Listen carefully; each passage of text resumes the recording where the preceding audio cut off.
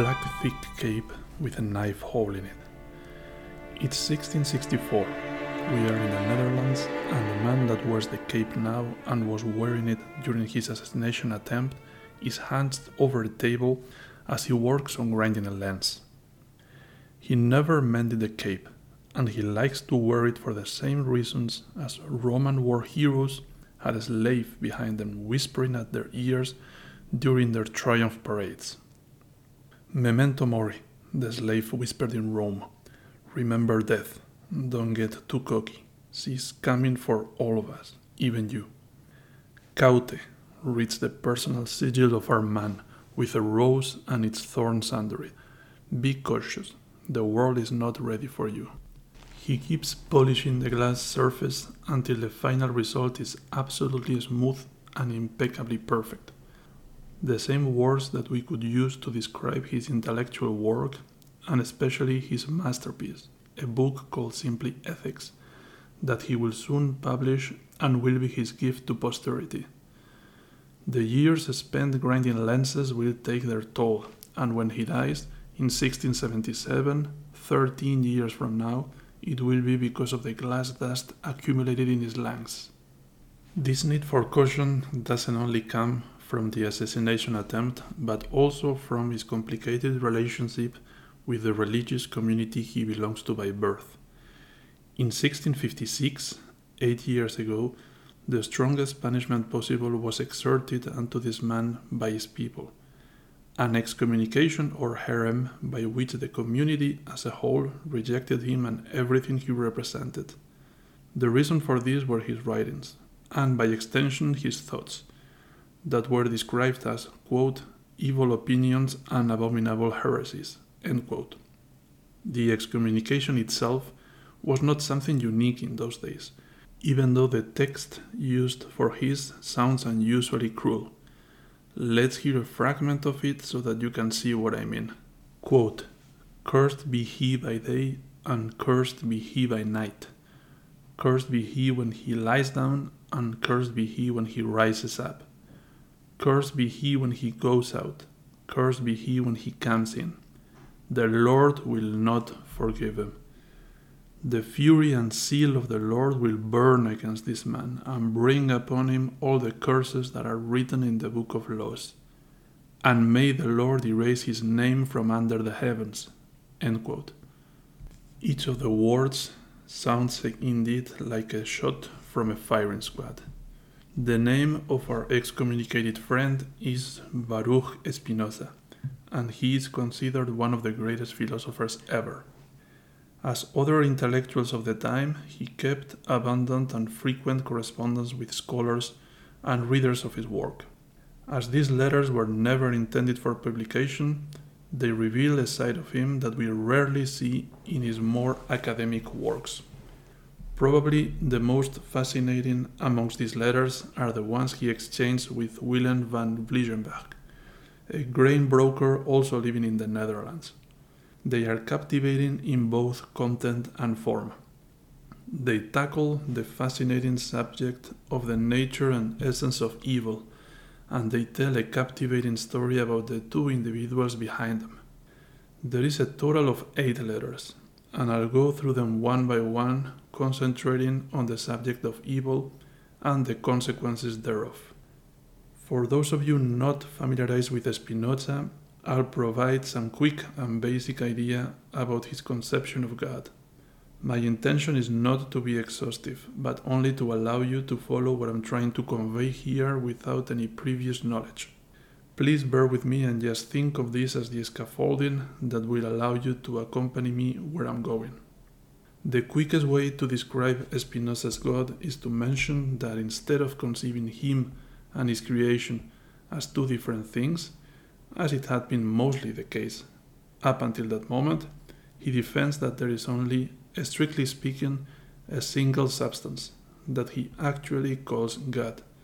This being is, at the same time, naturans, creator, and naturata, created. So there is an identity between God and the totality of what there is. There is nothing outside God because, quite simply, he is everything that was, is, and will be. From the moment in which God is one with his creation, Spinoza also concludes that all anthropomorphism or resemblance between God and human beings just doesn't make any sense. God is not kind, evil, jealous, needy, or choleric. Those are just human attributes, and any relation of them with God is either metaphoric or quite simply wrong. After this quick introduction, let's move to the letters themselves, numbered 18 to 23 in any edition of his collected correspondence. The first one is dated from the 12th December 1664, and in it Blijenberg comes across as a fan, describing himself as somebody who's only driven by the, quote, desire of pure truth, end quote. Amongst all sciences, he writes, he finds his pleasure in none other more than in metaphysics. He has clearly read Spinoza's work up until that moment. Bear in mind that the Ethics hasn't been published yet, and he'd like to discuss about certain aspects of the philosopher's texts that his stomach, quote, hasn't been able to properly digest, end quote. Blijenberg seems to have mainly issues with understanding evil in Spinoza's system.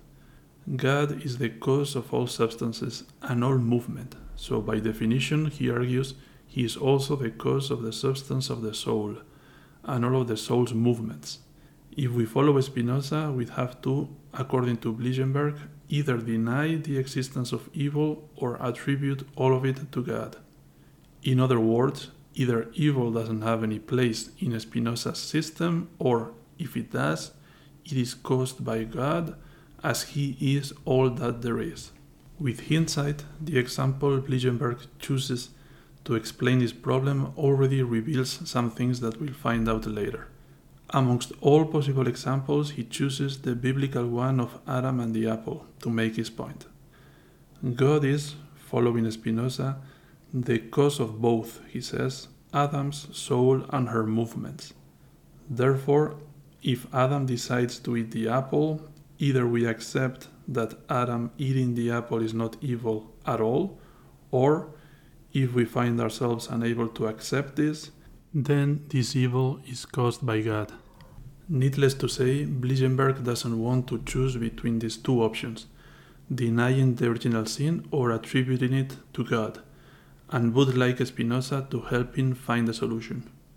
Probably predicting that the philosopher might be suspicious about his question, this first letter ends in a conciliatory manner. Blijenberg reiterates that his sole objective is the pursuit of truth, and that he'd appreciate Spinoza being able to help him understand. To be fair, and judging from this letter, the whole affair sounds pretty much like a love letter from a fan to his favorite intellectual. Things will pretty soon change. In Spinoza's answer in his letter of the 5th January 1665, he sounds delighted.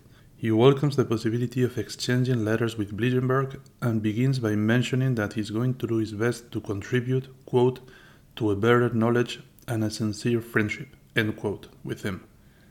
He continues immediately by bluntly stating that he, quote, can't concede that sins and evil are something positive, and even less that there exists or that it happens something against the will of God, end quote.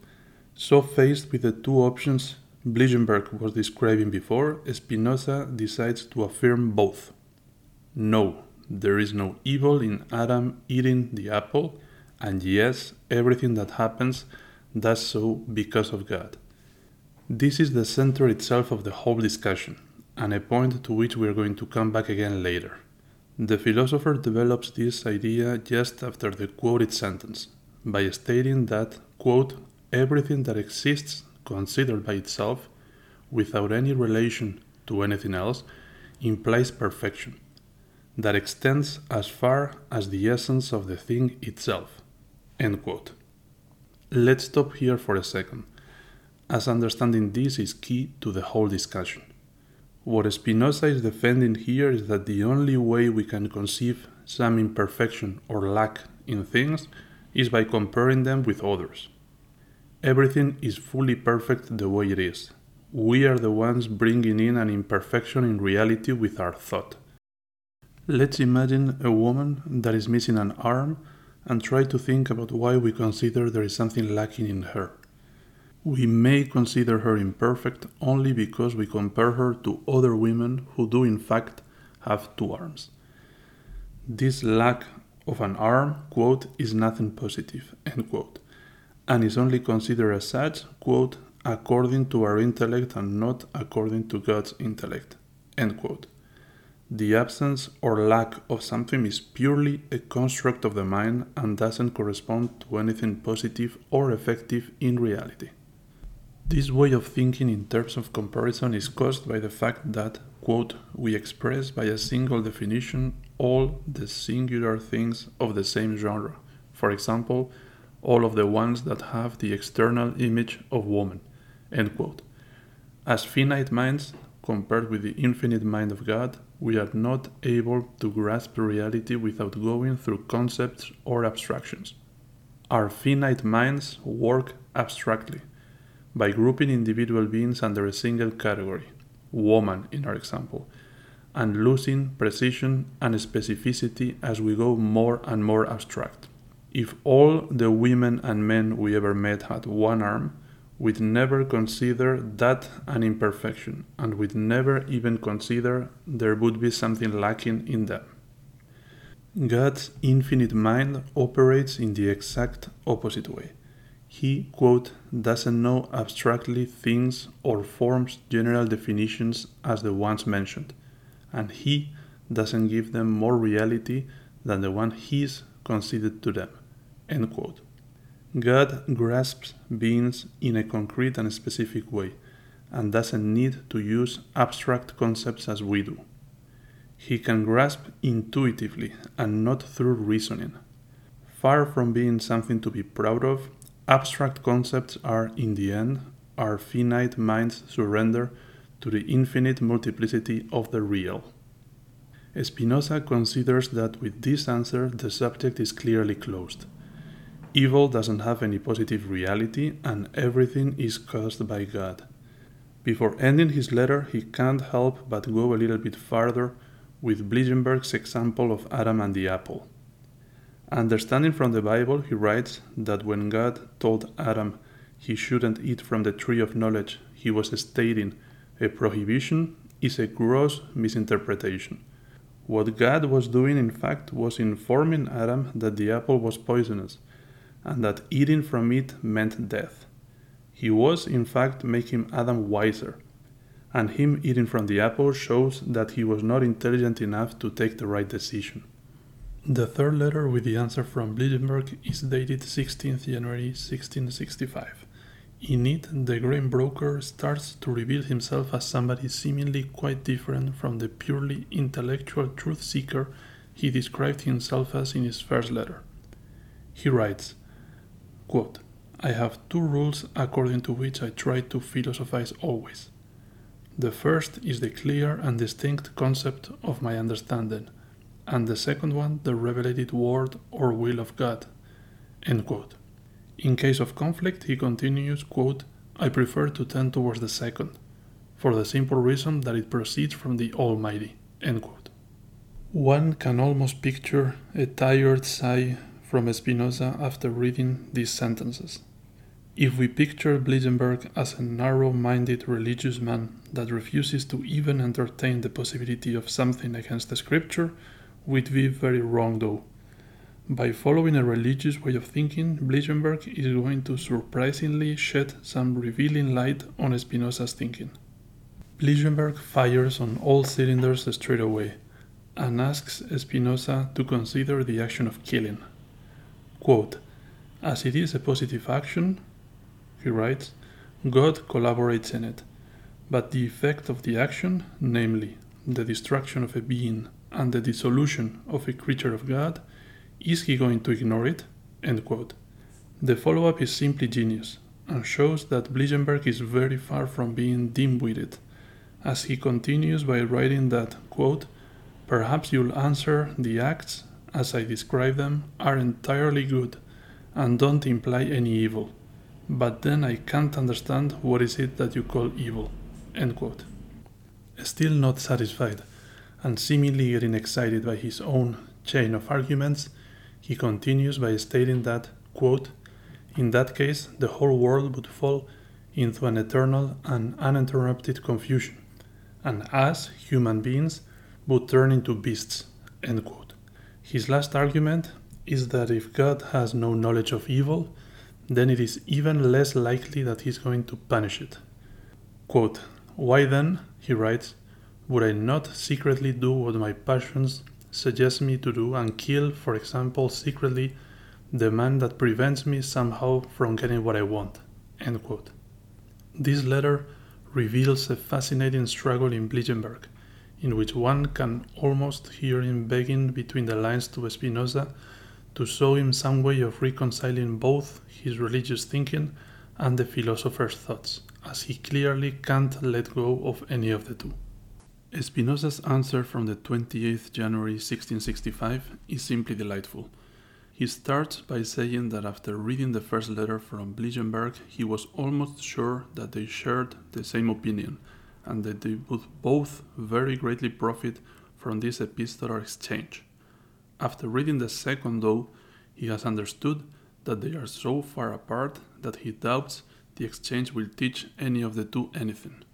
He then proceeds to explain that, quote, regarding privation, it is not the act of privating, but the pure and simple lack, who is by itself nothing, end quote.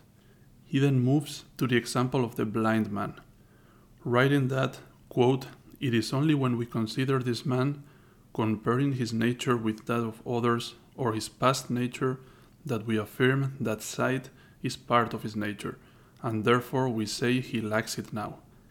Quote, if, he continues, we consider this from God's and his nature's perspective, we don't have any more reason to say that this man lacks vision than we do to say a rock does. As we said before, considering things by themselves, there is no way to express anything negative about them, as they are pure positive doing. It is only when we compare some beings to other beings, or different states of the same beings, we consider equivalent, that we can start putting them in competition with each other, and establishing which ones are more perfect. Bligenberg doesn't decide to stop the correspondence even after Spinoza expresses doubts about the utility of it, and he answers on the 19th February 1665.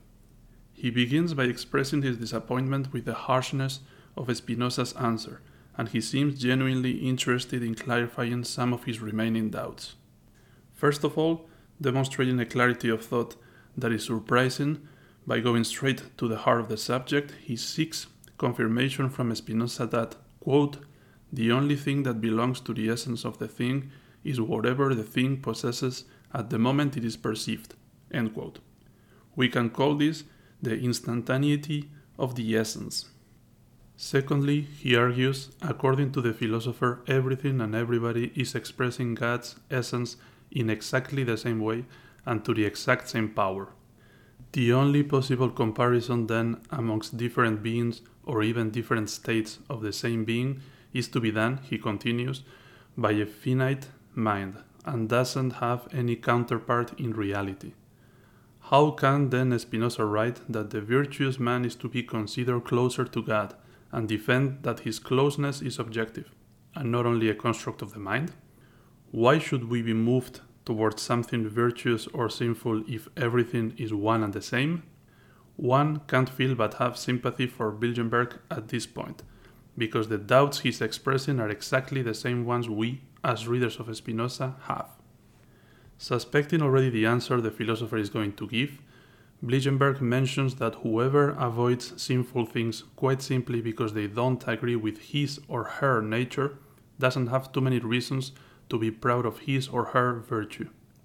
How would it be possible, he concludes, for somebody for whom sinful or evil things agree with her or his nature to avoid this sinful road if the agreement or not with one's nature is the sole criteria for choice? In the next letter, dated 13th March 1665, Spinoza starts by mentioning that he doesn't understand Bligenberg's disappointment, and goes straight to his reasoning. Trying to conclude as clearly as possible, he writes that, quote, God is absolutely and effectively the cause of everything that has an essence. End quote. So, if Bligenberg considers that evil has an essence, then God is indeed the cause of evil. The fact that the actions of sinful and virtuous men depend in the same way from God doesn't mean that we can say they are the same thing, he clarifies. For example, he continues, even though, quote, the mouse and the angel, happiness and sadness depend equally from God, the mouse can't be a kind of angel or sadness a kind of happiness, end quote. Actions, he clarifies, quote, are differentiated from each other not only in grade, but in essence, end quote. To conclude the question about the person for whom sinful acts agree with his or her nature, Spinoza is surprisingly coherent. He writes that, quote, if somebody would clearly see that, in committing crimes, he could enjoy a life and essence that is clearly better and more perfect than practicing virtue, he would be stupid not to do it. End quote. The next letter is the last one in the series, from Bligenberg to Spinoza, and is dated 27th March 1665. In terms of content, there is nothing especially interesting for the point we are trying to make here today. By what is written in this letter, we can see, though, that the two men have met face to face in between. From some references, it looks like the book called Ethics has been the main subject of the conversation. We don't know whether Bligenberg just decided to show up at Spinoza's residence or the invitation from the philosopher has been lost. We can almost imagine them on opposite sides of a table, Spinoza with his cape wrapped around his body, patiently going through the drafts of the book the philosopher was still working on. I can also quite clearly picture Bligenberg taking notes, trying hard not to be seduced by the inescapable attraction of this fully illuminated labyrinth of words Spinoza is patiently building.